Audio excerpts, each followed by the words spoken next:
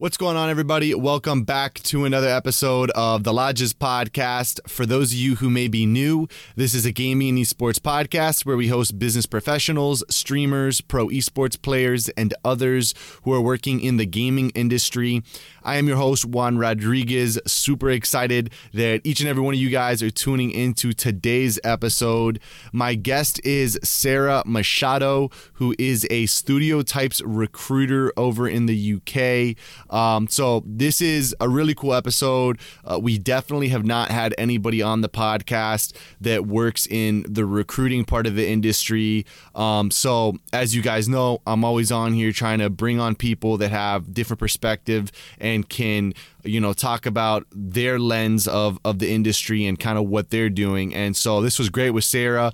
I'm sure a lot of you guys maybe haven't heard about roles of recruiters and kind of how they utilize or how they're utilized and what their impact is in the industry. But I think that you're going to really find that they have a lot of hats that they wear.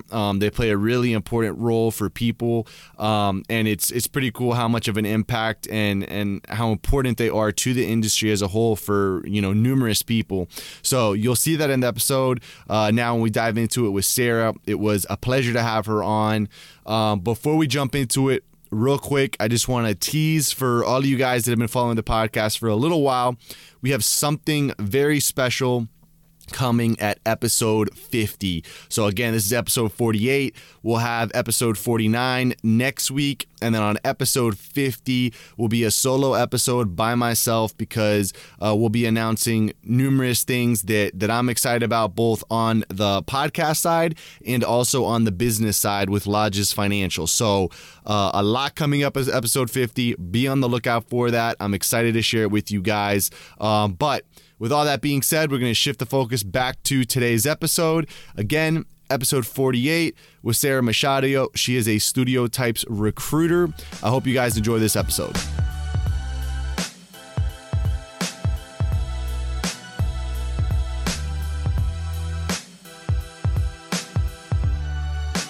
Well, welcome everybody back to another episode of the Lodges Podcast. This is episode 48. And with us, we have Sara Machado, which, Sara, I should have asked you. I don't even know if I pronounced the last name correctly. It's not an easy one. It's Machado. Machado, okay. Yes. And Sara is a Studiotypes, a recruiter for Studiotypes, which is a company that focuses on recruiting in the gaming industry. And so she has different areas, recruiting and programming, art, production, and design roles. So Sara, we were just talking. I'm excited to have you on here. Yes, I was talking. This is my first podcast, so honestly, just very exciting in general, especially during lockdown. Just feels fresh to do something new. No, definitely. I mean, like I just told you, I'm excited because podcasting for me, and I'll be interested to hear at the end, since this is your first time doing it, like what your experience is like. But I think, like I told you on the phone when we first talked, it's kind of like an escape for me because there's a lot going on in the world, a lot of crazy things happening. But on here, we just kind of get to dive into it, and it's fun. So I'm excited for you. Very excited too. Well, the best way to start, and as everyone that's been listening for a while and tunes into the episodes know, we always kick it off just learning about you. So if you just want to give us a little bit of information about, where you're from, a bit about your background, a bit about your work experience, and just kind of let the listeners know who you are. Yeah. So as I mentioned, my name is Sara Machado. So 22 years old, kind of video game enthusiast / recruiter for a company called Studiotypes. Yes, a couple of quick facts about me.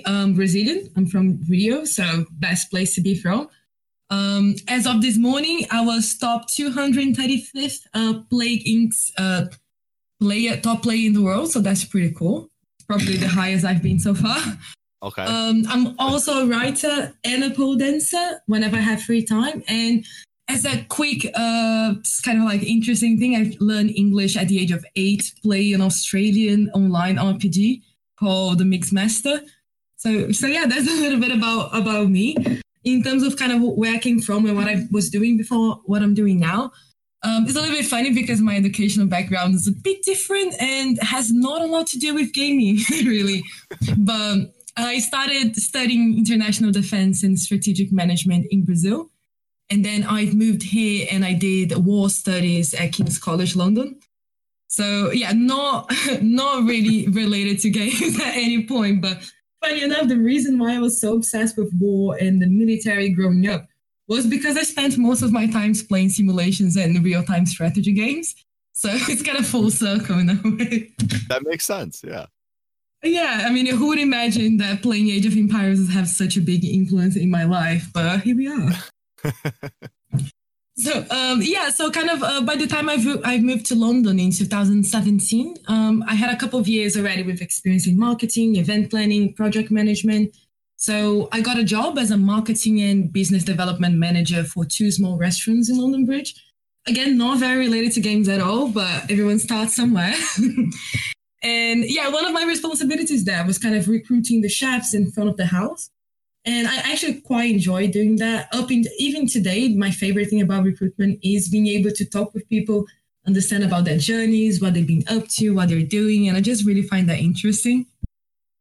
Yeah. But yeah, so kind of fast forwarding a bit, I was working as a recruiter before procurement and supply chain industry, which is honestly really, really boring. But yeah, it wasn't a very big agency, kind of what you imagine a recruitment agency being 100 to 200 people seated in one floor, all talking on the phone at the same time. It's a little bit chaotic. And even though I do enjoy recruiting a lot, it was too KPI focused. And every candidate and employee was just a number. It's not really how I like to work. Not really.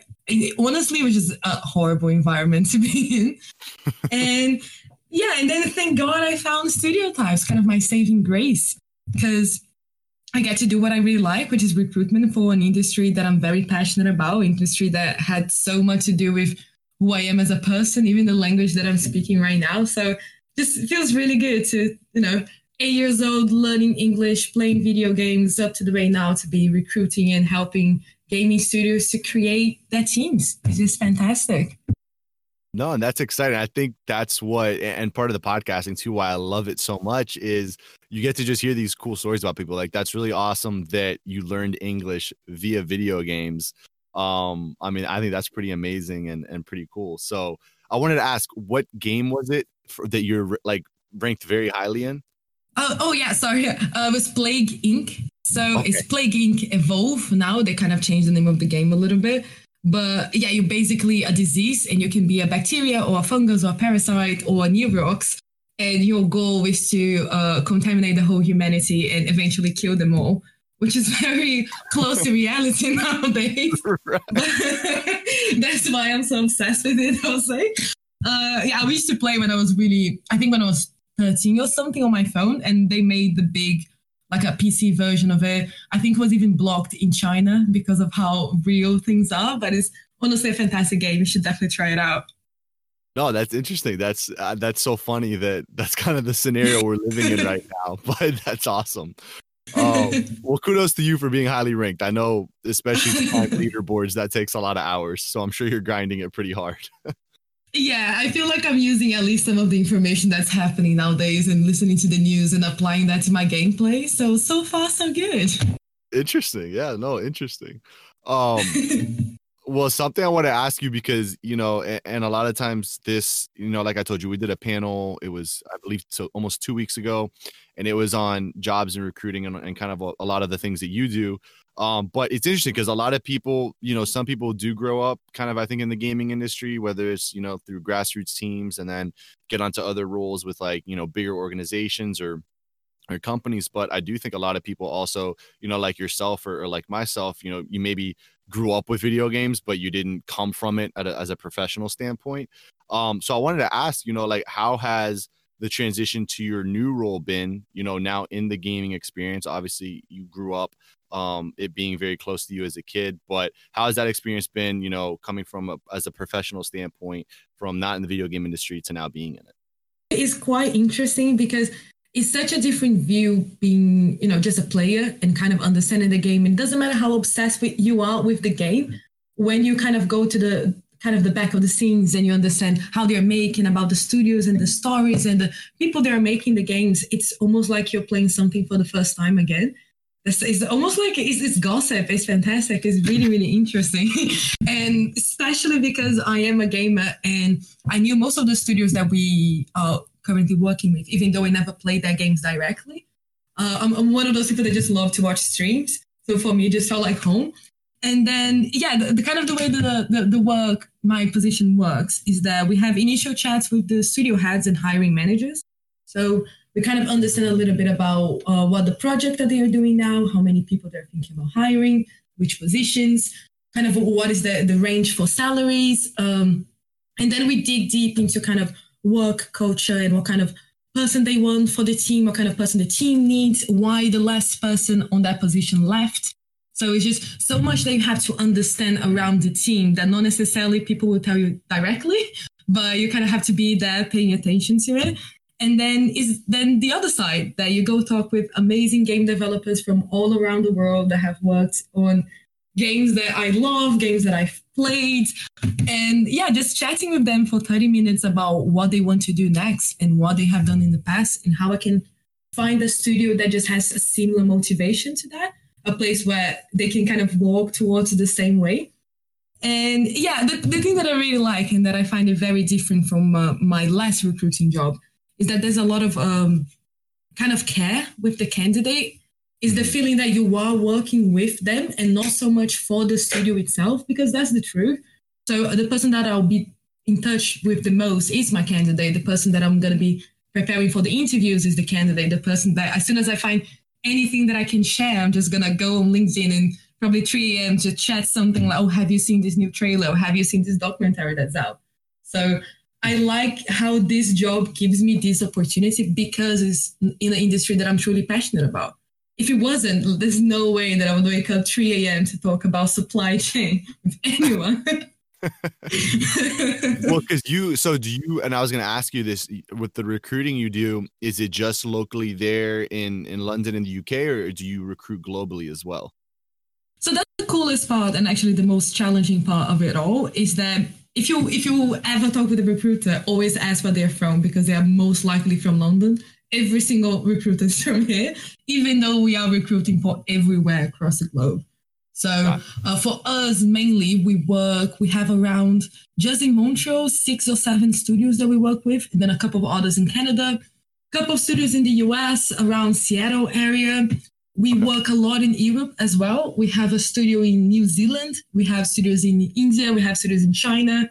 And most of my job, and again, the most challenging part, is to kind of chat with the candidate, understand their motivations, and understand if relocating is actually something they can do, more than just, oh, I would love to travel somewhere, I would love to live somewhere. But because I myself have relocated internationally, I know how much it entails and how hard it is and how much you have to research everything.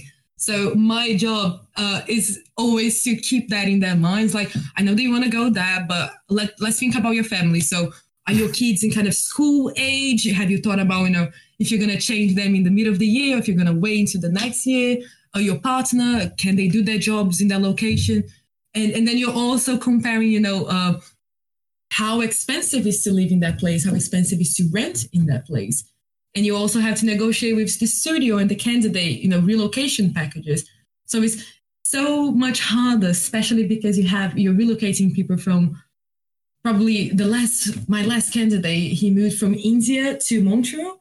Just quite a big difference. And thinking that I was the one reaching out to him saying, well, I've seen your profile. I have this amazing opportunity. I think you could be really interesting because you've done this, this, and that. And this studio is looking to do this, this, and that. So you have the first conversation. He wasn't even thinking about moving studios. At the end, he was like, yeah, I definitely want to sign up. It was, I think, 3 or 4 interview stages. By the end, he was moving with his entire family. So it's just such a big responsibility as a recruiter, I think, to make sure that you're listening to both sides, because the last thing you want is to have someone that you relocated from India in Montreal, very miserable with their jobs, and the game studio not happy with how much they are producing. And that's a little bit on your fault as well. So I think, that's definitely the challenges part, because we recruit everywhere for everywhere. We actually not barely, but we do way less inside London than we do in Canada, I would say. Wow, that's interesting. I mean, you really, like you're describing, I mean, you get to be play a big role in a person's life, honestly, which is really cool. But I can understand too, like how that could be exciting. But then also you're like, man, what if I move this person to a whole different country and it doesn't work out or something like that? So.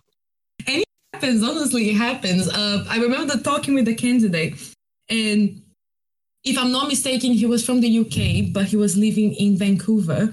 And he was talking with me after changing jobs 3 months ago or something like that. And whenever you see someone kind of jumping from a job to another with less than 6 months, you always want to make sure you understand what was happening, because it's not necessarily that it's the person's fault, but you need to make sure that you're not going to put them in another studio that the same situation is going to happen. So you need to understand what went wrong first.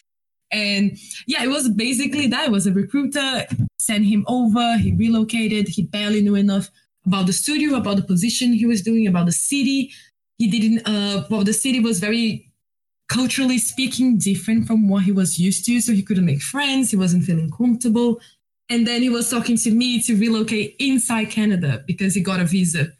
So it's like, imagine the trouble of relocating from your country somewhere else, hating your job, hating the weather, hating the culture, and having to talk with another recruiter to relocate you to another studio. So there's so many steps that I personally feel very responsible for, but that I talk with recruiters that sometimes they just don't see it like that at all. So it just really depends on who you're talking with. That's why it's so important to make sure that you do your own research as well. Right. No, definitely. I mean, like I said, I can only imagine that'd be kind of crazy, but that's cool. I think the bigger point though is that's cool that you get to almost, I guess, be that middleman, right? For like listening to their side, understanding, what they can do, what their experiences are, and then also working with your company to make sure you fill the roles. I mean, I feel like that'd be definitely a position that I'm sure keeps you busy and isn't boring. I'm sure it's nonstop with lots of different things going on. So. Always something going on, especially with now coronavirus and the situation because of the whole relocation and visas. I have two candidates. Well, two, they already had the offers from the studio in Canada, but they can't relocate because no one's relocating. And they also can't start working remotely because if they leave their current company, then they lose their visa for the country they are on. So there's so many people there in this weird coronavirus limbo that there's nothing you can do other than waiting. No, I didn't even think about that. I can see how that as well. It's tough with Corona right now. There's a lot of different, whether it is a job like that where you might lose your visa, or if, unfortunately you do lose your job with everything going on, I can imagine that also can be tough for people right now. But I wanted to ask, and I probably should ask this at the beginning. But for those listening that kind of have an idea, the roles you recruit, can you kind of, let us know like what specific roles you recruit for in the gaming industry? Of course. So we are working with around 42 different studios. Most of them are more PC and console, but we do have a couple of mobile things. But mainly what I have been focusing on is programmers, and by that I'm talking about tools programmers, gameplay, mainly systems. So hard to find system programmers. If anyone home is listening, looking for a new job, please let me know. Just doing a little bit of promotion here. Artists as well. I work quite a lot with artists. I just actually heard that I closed a deal with a senior environment artist again in Montreal. So very, very exciting. Designers. So I really like to work with designers because out of everyone that I'm talking with in terms of game developers, designers are the most chatty, amazing, interesting people. They know a lot about everything. And I think because you're working with narrative and you're working with designing how things would function in a game, they are just great to talk with. They know all the secrets. So definitely designers and producers as well. So producers, animators, and senior management, depending on the studio, depending on that project as well. So kind of everything on disciplines inside the main core game development team in the studio. Not so much marketing, not so much audio, even though it's something that we're starting to do more often now. But yeah, I would say design, programming, art, and producers. I was kind of interested to learn about this because I think, a lot of times, and I've spoken about this before in past podcasts and just with people, because I think a lot of times, people look at the industry and they kind of look at the flashy positions and the ones that kind of, I guess, get you in front of the camera a lot or are spoken about a lot. But for roles like this, where it sounds like obviously, you're kind of on the back end, maybe creating the games, designing the games, really piecing it together. What does that job market look like? Like, is there a lot of roles available for people that, maybe are in another industry, but this would interest them? Is it a pretty saturated market? And I don't know if you can speak on that at all, but I thought it'd be interesting to ask. That's the thing. It really depends on the position. So in terms of programmers, I don't think the market would ever be saturated of programmers. It's actually so hard to find, specifically because in video games, when they are looking for programmers, it's very, very specific. So they are looking for someone to do a movement or a mechanism for this specific thing in this specific project that could be for a type of game that, you're not going to do somewhere else, like a war simulation, for example. So the hard thing is to find the right programmer for the job, as well as find the programmer that's interested in the project, has had experience in the project, and can work quite independently, specifically now because it will be a remote position until the end of the year. So programmers are not saturated at all, specifically if you have Unreal and C++, which is mainly what you need for any kind of PC console position. That would be it. And if you want to focus on mobile development, I will go with Unity and C#. And that will just kind of help you to get through it. Artists is very, very interesting because it depends on the type of artist. You would have a big studio like Ubisoft, for example.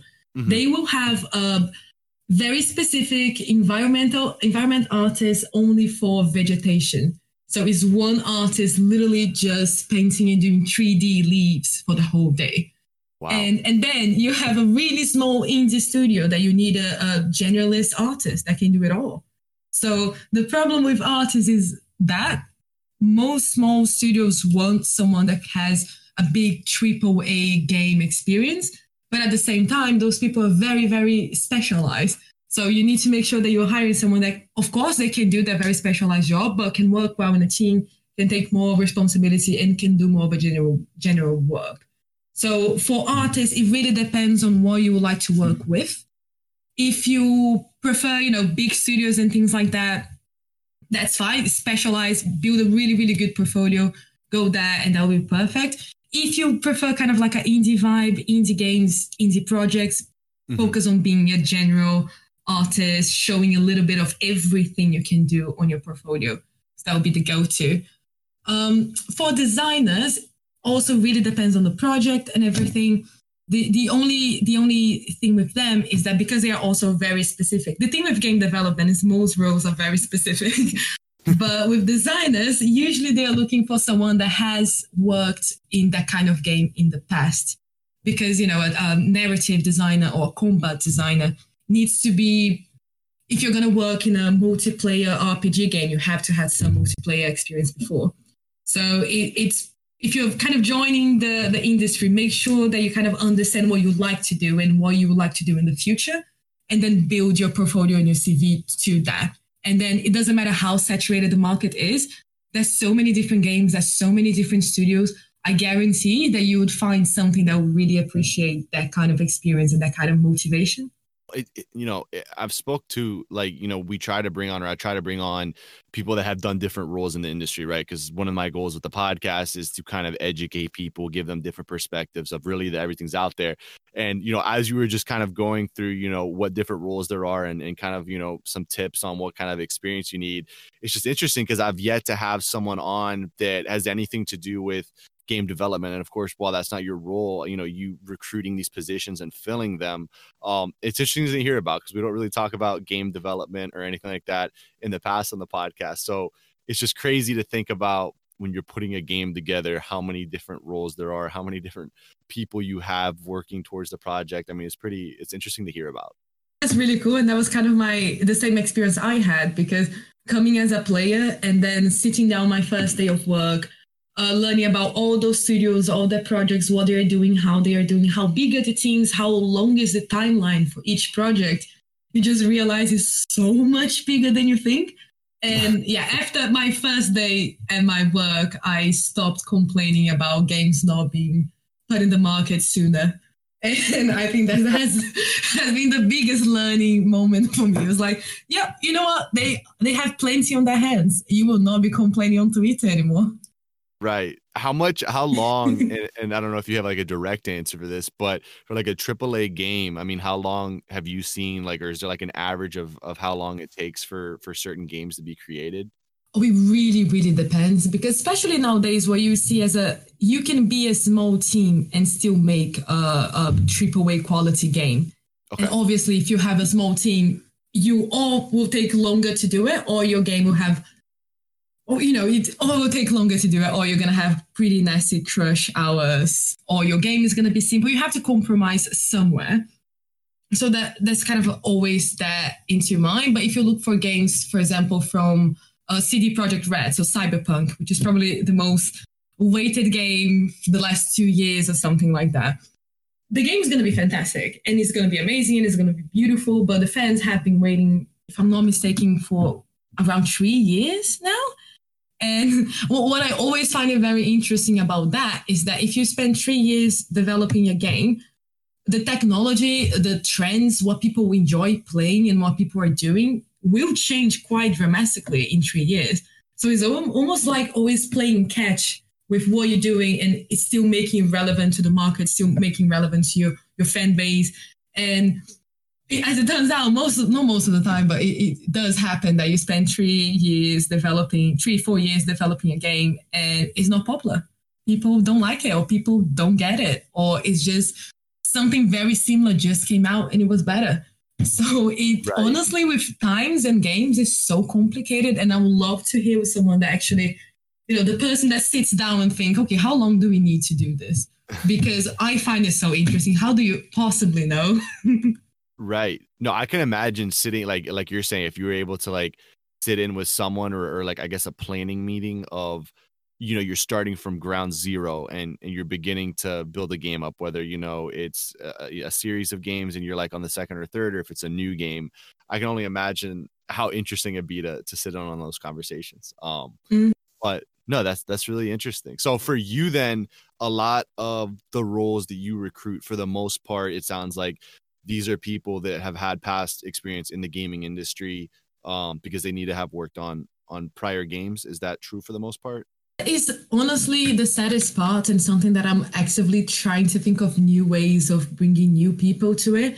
Unfortunately, studios want people that have AAA experience on their portfolios, on their CVs. But how do you get that if you're joining the industry?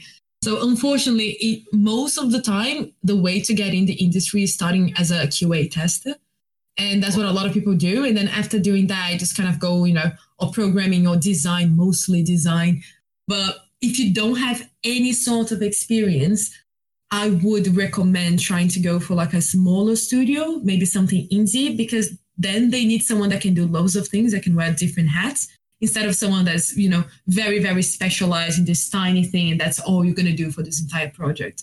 So yeah, if this is, just starting, make sure that you get all the tools that you need and you start learning with them and posting all your development and all your journey on ArtStation or on LinkedIn even. So like the problem that I find the most is that people don't keep their LinkedIn updated. And even though LinkedIn is not, the sexiest platforms ever, people do get hired through it. Most of my searches are through LinkedIn.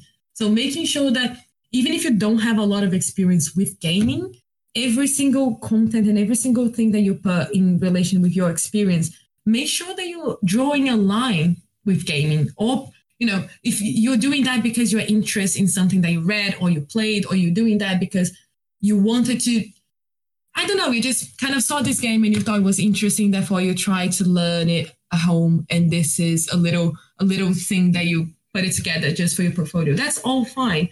As long as you make a line between what you're doing and what you want to do, make sure that people know what you're working towards and what's your inspiration, things that kind of got you to that point, and make sure you put all of that on your LinkedIn. Because the way that LinkedIn works, and especially with recruitment, is the job title is going to be the most important thing. So something that it makes my job really, really hard is that different studios call the same position different names. And that happens all the time. So if you would have a Ubisoft, for example, you wouldn't call them assistant engineer most of the time. You call them maybe a technical architect. And they have a lot of overlapping things on that portfolio. And when I am overlapping things on that CV, and when I'm looking for a specific candidate for a position with a studio, the studio itself is looking for 1, 2, 3 things. So I need to make sure that on your previous experience and what you're doing in the past, you do have those 3 things, even though that was not the main thing that you're doing. So then it's like, oh, okay, so you've done a little bit of that before. We kind of draw a line to all the other things that you have done that will add up to that until we make a CV that's strong enough to, be competitive. So it's a lot of talking. It's a lot of talking on the first interview to understand, okay, so this is all you have done in the past. How do I make this very relevant for this specific position? And that is something that honestly is really hard for me, and it's really hard for anyone that has ever wrote a CV, I'm sure, because writing CVs is very, very miserable, but it makes all the difference. So that definitely makes all the difference. No, and I'm sure matching, like you're saying, like matching somebody with that project or that role, especially if studios are looking for somebody very specifically, I can imagine that can be sometimes a long road, like you're saying, and finding the right match for them. Exactly. And, I'm not going to, it's always fun because on my first interviews with candidates or anyone that's kind of looking for a job or checking the market, I always ask what they like to play, what kind of games they're interested in, the size of the company that they want to work with. Mm-hmm. And it's funny that specifically with artists, not necessarily the things that they work with are the things that they play. And that is something that in my mind, when I entered this industry, I was like, oh, well, they probably would like to work with something that they play and they enjoy. And usually it's the other way around. If you work with something you play, it stopped being fun. So I have a lot of artists like, oh, I love playing this very, very realistic first person shooter games. And then when I ask, okay, so what kind of game would you like to work with? And then they go all the way around like, oh, I would like to do some more stylized art. So if you have anything more organic.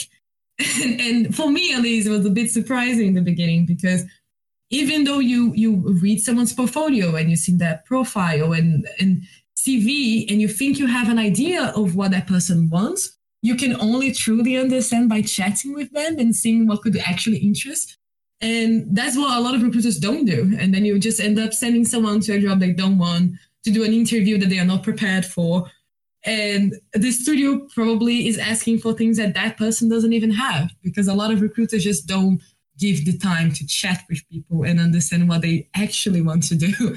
And that's the most important thing of the job, I would say. And that's what I like to do the most. So it's quite fun. No, that's interesting. I mean, I would have thought the same as you, right? Like if you like Fortnite, for example, maybe you want to work on a game like that. Or if you like League of Legends, I don't know, that I find that interesting too, that and I think you explained it well, though. Maybe it's because that's what you're playing, right? So when you're working, maybe you want to do something different so that when you go back to play your game, you're not burnt out from it or thinking, man, I've been working on this kind of game for months now, right? Or something like that. But I would have thought the same as you. I would have thought maybe you would go for whatever your preference of playing is. So that's definitely interesting to hear about. It's a little bit crazy, isn't it? And then if you just join the industry, you're a recruiter that's learning, or you're not that personal with your candidates, that is the type of thing that you're not going to get. So you're just wasting your time, wasting loads of other people's times towards something that's never going to get into completion because no one's really interested in that. So making sure to talk with people and understanding what they want is so important in this job. Yeah, no, it seems like it's a lot of thorough communication and really getting to know people and having those conversations. But I think it's unique, like I said earlier, I think that's awesome that you get to, for a lot of people, play a pretty significant moment in their life if they, especially if they're shifting from one country to the other or moving somewhere big. I don't know. I feel like that's a pretty important and cool role to be a part of. I think. Oh, sorry, you go. No, go ahead, please. Yeah, the only thing that I was kind of complimenting is that in this job as well, because we work with a lot of studios and we are effectively agencies. So we're working with loads of different games and a lot of different people.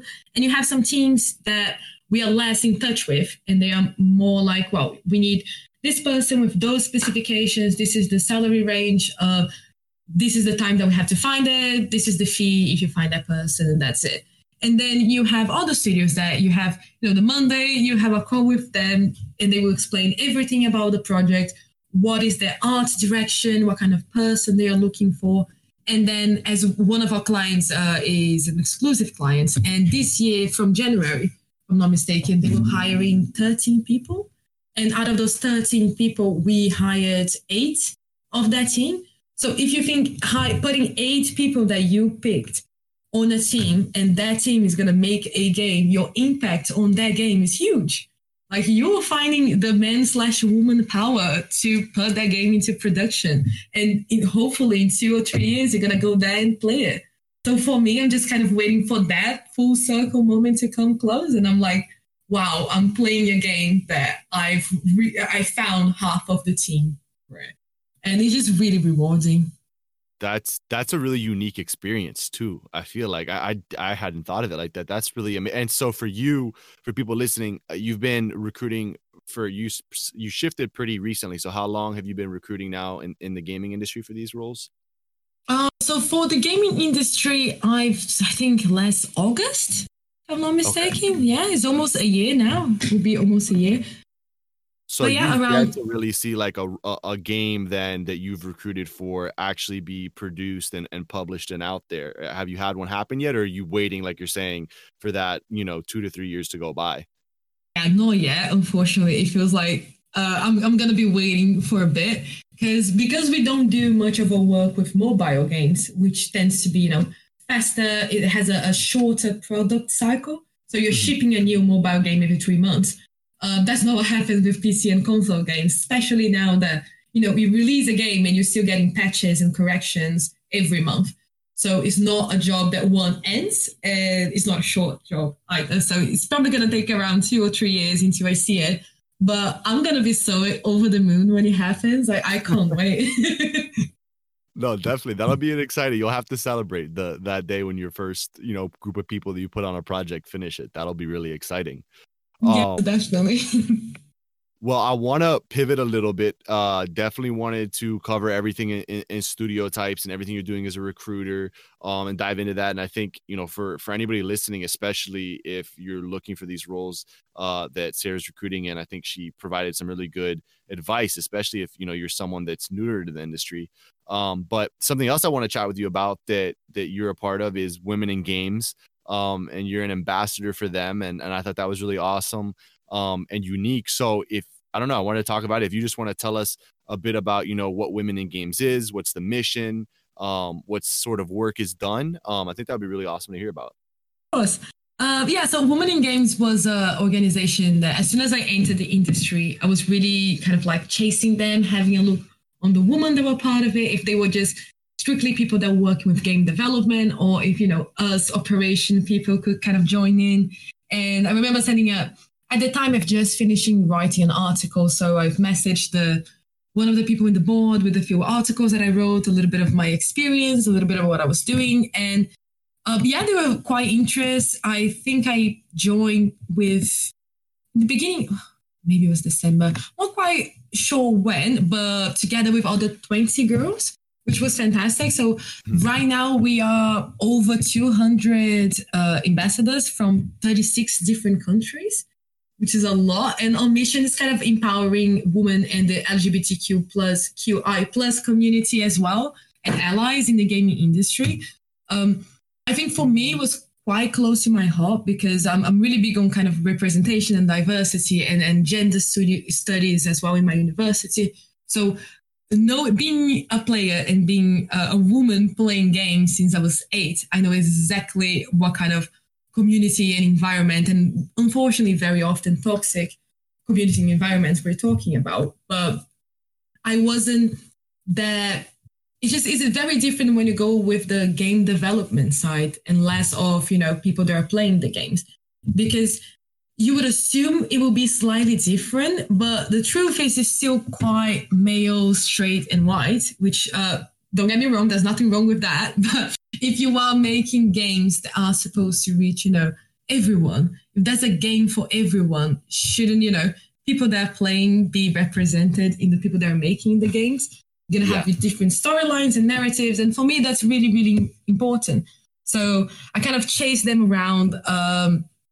And the cool thing that we do is that other than having ambassadors in different countries making events, kind of local, small events, we also have kind of partnerships with companies. So Outplay, 2K, Creative Assembly, Rockstar, Ubisoft, Sumo Digital, Barclays, they're all kind of partners with Women in Games as well.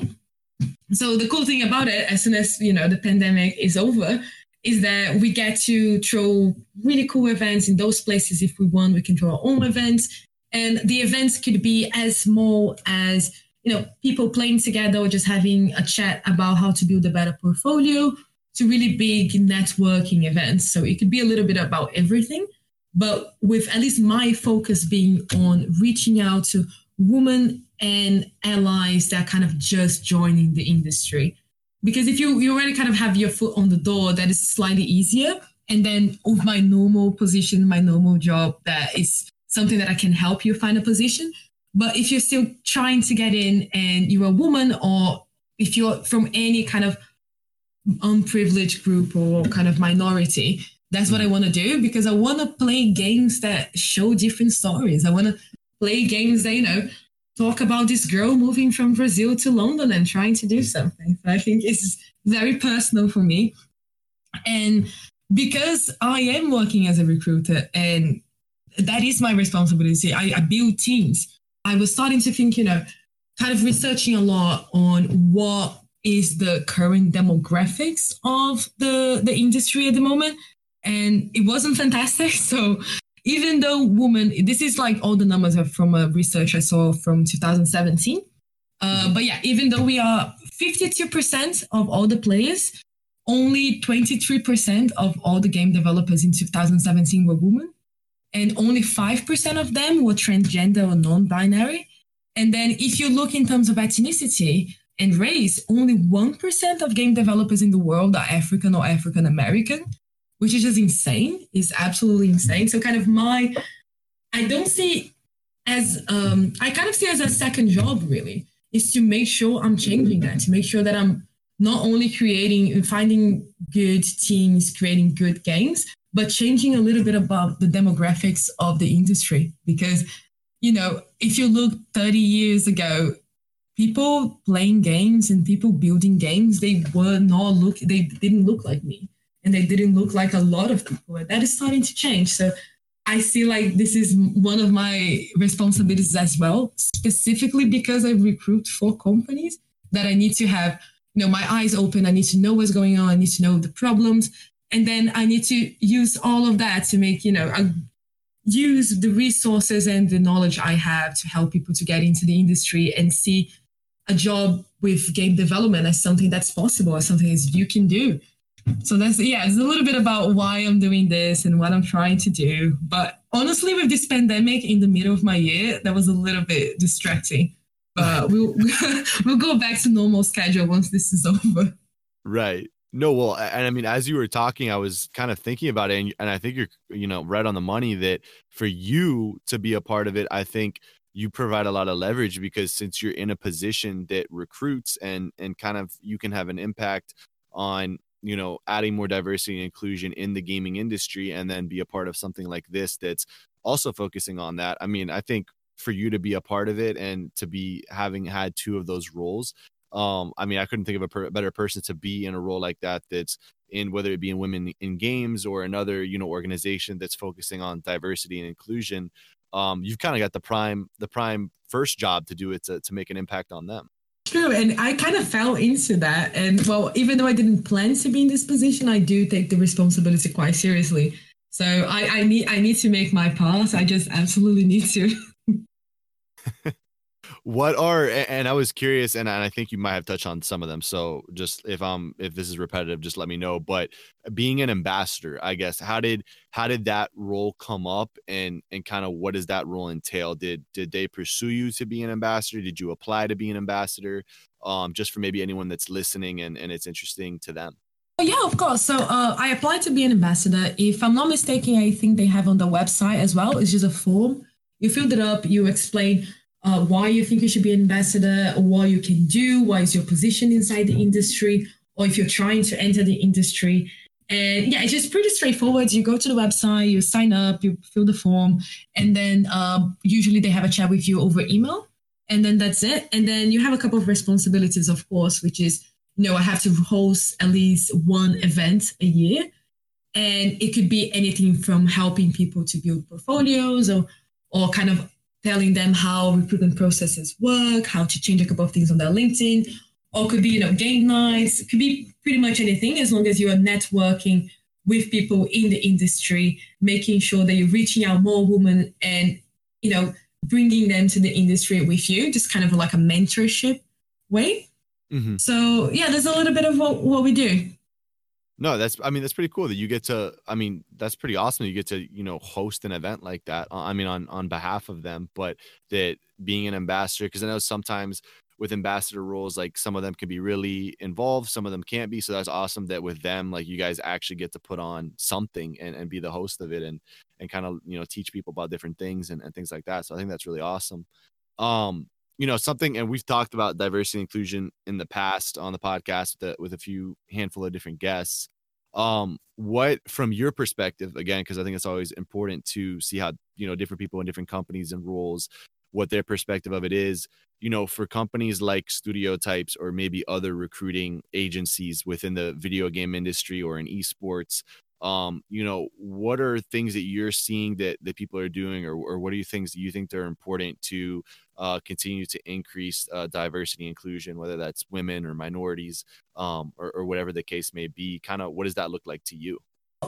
It's a complicated topic because not a lot of studios and not a lot of companies really are open to have a kind of open conversation about the topic. So you would have some studios that would say, we would prefer a woman for this position, or out of all of those people that we need to hire, we would like to focus this many positions on women, but not necessarily the role itself, more as in we would like to hire that many women or that many different people from different ethnicities. So it tends to be a little bit not quota based, but the companies, they understand they need to make their teams more inclusive and more diverse. Mm-hmm. But that is kind of the problem, it's a touchy subject. People don't want to talk about it. People don't know how to help and don't know what to do. So therefore, when it comes to a point like, okay, so we are building this team, what do you have in mind? They just don't want to talk about specific issues. So it always kind of comes from the recruitment side as well, because what we do is advising big studios like, okay, so, for this position, how about we look for some people that not necessarily have worked with AAA, but have done this position on, let's say, a software company or something that's slightly connected with games. So as recruiters, we are always trying to advise companies and how to make their teams more inclusive, more diverse, but also giving chance to people that are not the normal profile that they would hire. So for us, it's always kind of trying to open up their worlds and burst their little bubbles and like, oh, we have a lot of other talent that could be good for this if you give a chance. So it's always kind of like negotiating with both sides. Like, well, if you give them an interview, then they can maybe surprise you with this and that, and you don't know. And with the closer relationship you have with the studio, which is what we try to do, more seriously they take our opinions and more seriously they take our expertise and our knowledge. So at the same time, I need to make sure that I'm there negotiating and trying to open their horizons. I need to know what I'm talking about and understand the demographics and understand how to help. And it doesn't make sense to send someone that is not perfect for the job, independently of gender, of race or anything. But as a woman in games, what I'm trying to do is to even out the floor. So Yeah, it's complicated. As a recruiter, especially if you're working with LinkedIn Recruiter to do your deals to find people, it's almost like you have a bird eyes view of the industry. And it's hard, it's complicated. There's not a lot of women on LinkedIn with the tools and with the languages and with the experience that those big studios will hire. So it's a little bit about mentoring as well and reaching out and being like, oh, I think you'll be great if you did this, this, and that with your CV. Maybe we can have a chat and talk about that. So it's complicated. It's a complicated topic. There's no easy solution for it. And in my opinion, the only way to kind of deal with it is communicating and keep talking and keep like bringing your personal experience to whatever job you do, because that has an impact on your work, on your team. If you are the first person talking about your experience from that perspective, no one else in that team heard that before, then you're already having a really big influence on that. So that's kind of what I try to do. And it's a little bit on, do as much as you can, knowing that you won't change the world in a day, kind of keeping the expectations normal. Right.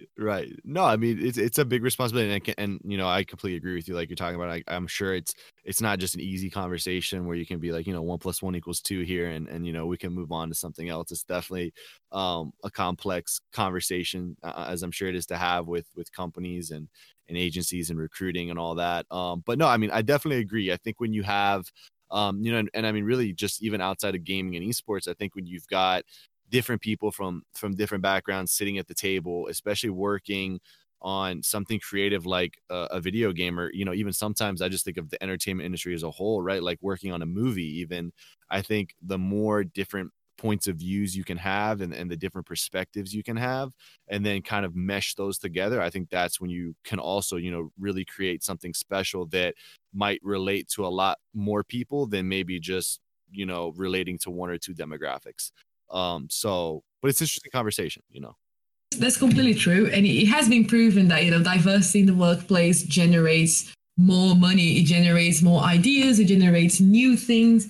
And I mean, that's it. If you want a bigger gamer player base, you need to cater for everyone. And the way of catering for everyone is having everyone on your team as well. Having a very representative team can only play on your strengths. Because then you're just reaching out more people. And why wouldn't you want to do that? Especially with games. It's I have a really deep relationship with games, because it kind of goes along with the other topic that we might want to talk about, which is kind of my writing side. Mm-hmm. But my relationship with games was always because I grew up I'm very socially anxious per se. So growing up, socializing with people, that was a nightmare. That was absolutely horrible. And I swear to God, I probably played The Sims way more than I should just to understand social relationships. Probably shouldn't, because it wasn't helpful at all. When you are a gamer, not everyone, but depending on the types of games you play, and I tend to think that with less first-person shooters and a little bit more with RPG kind of styles, you are already a person that not necessarily don't feel comfortable with other people, but you're looking for your community. You have other interests.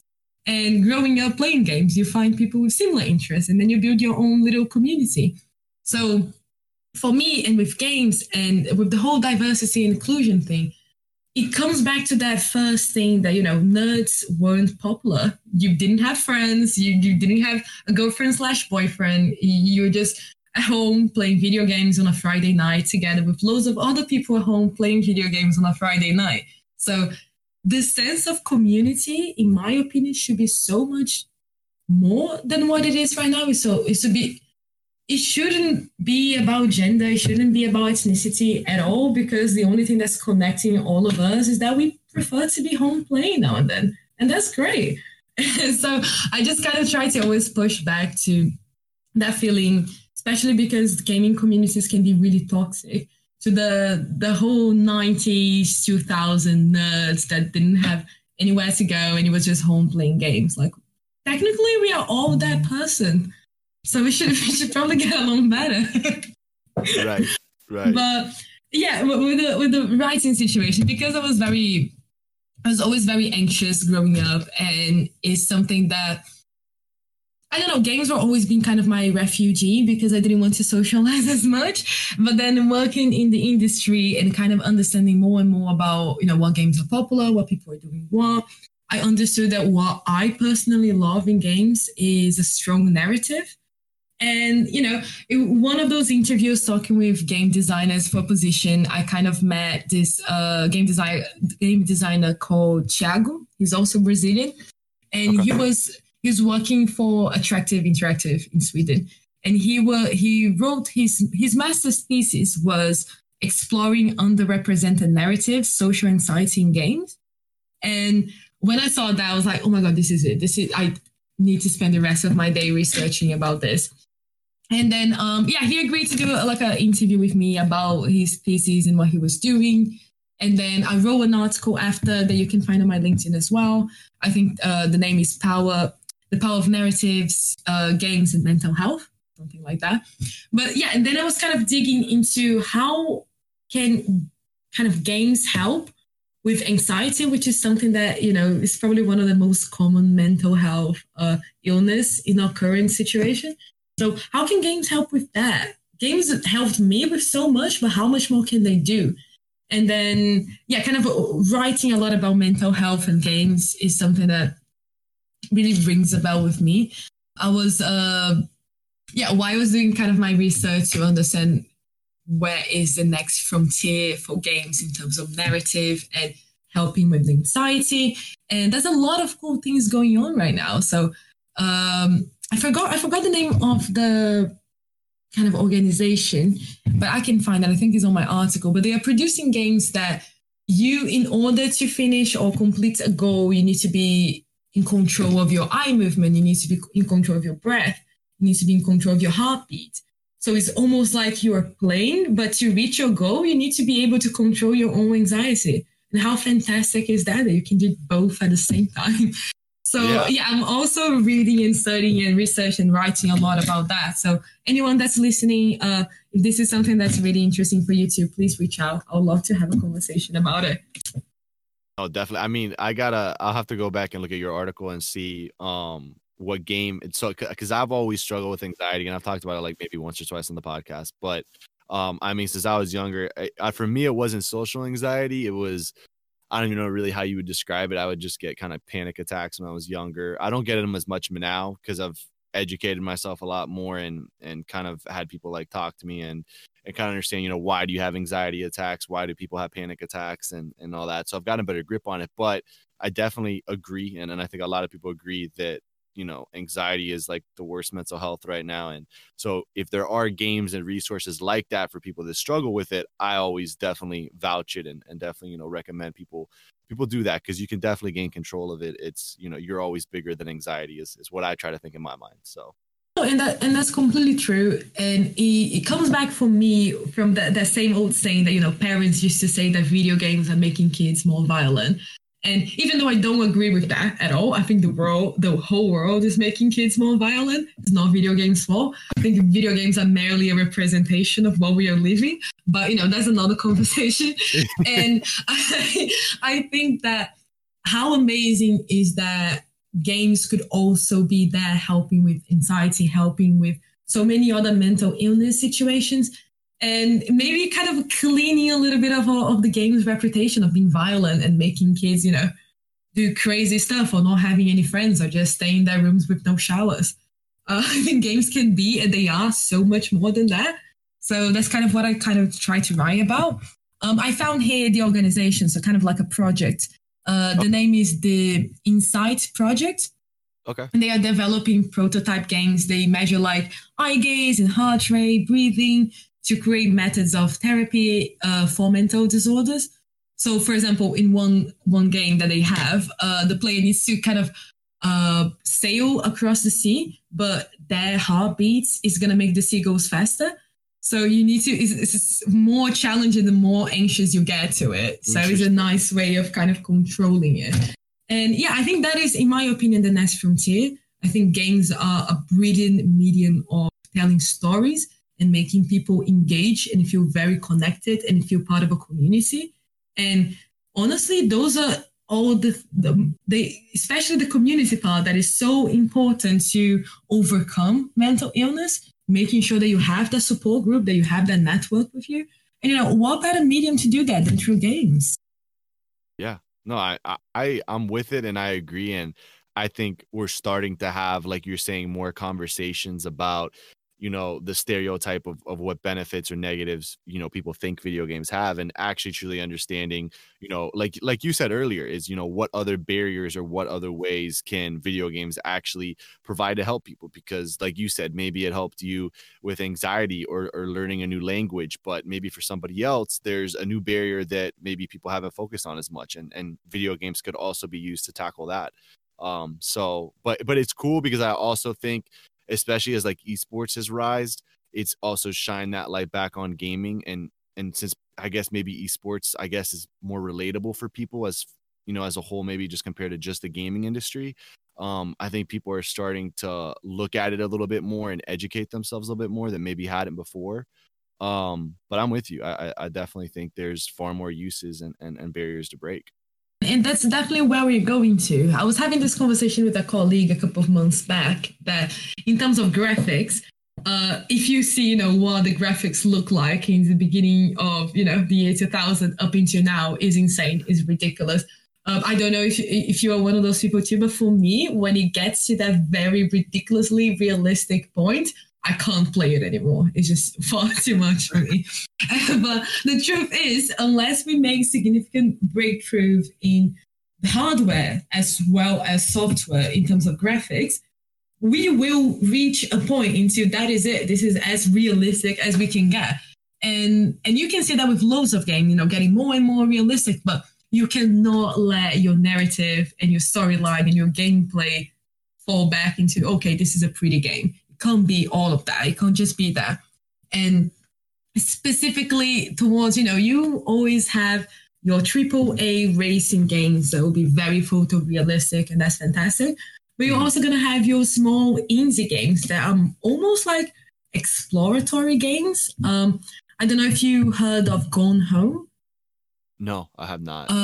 It's kind of an interactive exploration simulator. And after spending like 1 year abroad, you come back home and you find the house empty.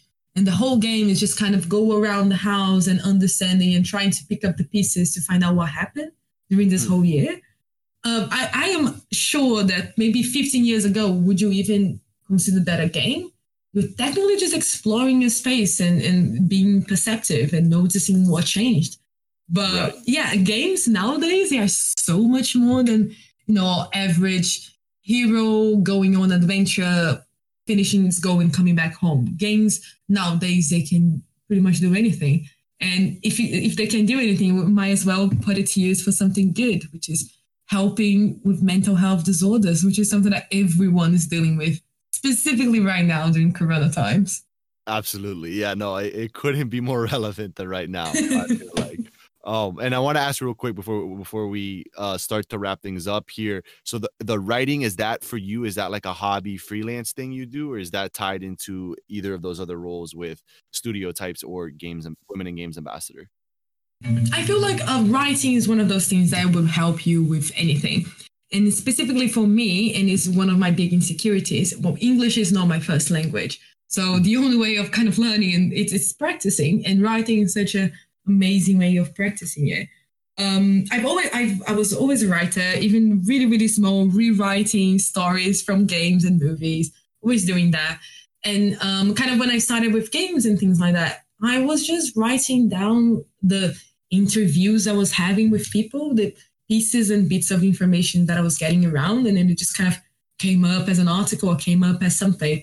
And my whole team at Studiotypes, they are very, they really like when I kind of write and I put social media and content out, because that's something I really enjoy doing.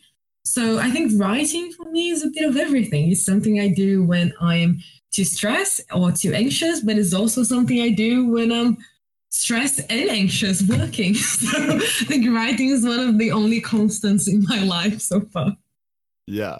No, well, that's awesome. And I mean, I think that it's cool that you've I guess we could say almost intertwine that within, your other roles. And for you, it's kind of an outlet and a way to express yourself. And I think that's really awesome. I mean, it's taking a step back. I'm kind of taking in the whole episode. And I think definitely what I've learned, and maybe people who are listening into the episode have learned, is that, I think maybe people could look at recruiters and think it's just this one thing that you do, like, oh, recruiting, that makes sense. You just do this, and that. But I think it's definitely maybe hopefully open the eyes to people that there's a lot of hats that you have to wear. It seems like there's a lot of, processes behind getting people to jobs, the impact on their lives. So it's definitely been really fun and interesting to hear about. Thank you. Yeah, I think the only thing I would say to people, because recruiters have a really, really bad reputation. When I say really bad, I mean it. People hate us. So just next time a recruiter comes talk with you, and if that recruiter seems like a nice person and whatever he's saying or he or she's saying seems interesting, just say your interest or not interest. We are working with so many people and trying to find something that works for everyone and just trying to make people happy. So we don't want to disturb your day either, but we think we have something that could be interesting for you. If that's not the case, and that's not the case, but it's, at least in my opinion, it's so much better to know what else you could be working with than just, one day you lose your job and you need to find something else. So yeah, just my message is be nicer to your local recruiter. Don't burn any bridges that unite. You never know what might happen a year or 6 months from now is how I like to look at it. Yeah, exactly. Well, Sara, for everybody listening to the episode, especially if you're listening on Apple Podcasts, that's really where it seems to work. We'll link all of Sara's social media, her Twitter and LinkedIn and all that, so you guys can connect with her. But Sara, where are the best social medias for people to find you at, and what is your name on there? You can find me on Instagram and Medium as @Jupter.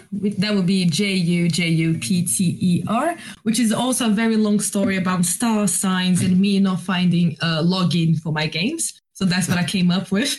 So if you look for me on Steam, if you look for me on League of Legends, that's probably going to be my nickname. A variation of that with one first or one at the end, but that's it. And for my Twitter, that would be @Machado _UK. And if you're looking for a new position or you're just in the gaming industry and you just like to reach out, on LinkedIn, my name is Sara Cristina Machado, no H on Sara. So yeah, just please talk with me. I don't bite. I'm on Twitter, I'm on Instagram, on LinkedIn, and Medium, everywhere. Just reach out and let's have a chat. Definitely. Well, Sara, thank you again for coming on and sharing about, your background, your day-to-day, your roles, kind of all the things that you're involved in. You're doing a lot of great stuff. So I appreciated, having you on. It was fun. Thank you so much for the anytime. Definitely. Well, for everybody listening, if you guys were new to the podcast, I really hope that you guys enjoyed this episode with Sara. If you guys are a returning listener, or you guys have been supporting the podcast for a while, which I know there are a lot of you guys, really appreciate it. The show wouldn't have the impact if we didn't have people tuning in. So thank you guys for your support. And with that being said, we'll catch you next week for another episode of the Lodges Podcast. Hey everyone, thanks for listening. Please subscribe and leave us a 5-star rating if you've enjoyed this. You can find out more about Lodges by searching on Instagram @Lodges_financial, on Twitter @Lodges, on eFuse @Lodges, and on LinkedIn by searching for my name, Juan Rodriguez, JUAN. Following on socials is the best way to be kept up to date with podcast updates and information. Thanks, and you were just listening to the Lodges Podcast.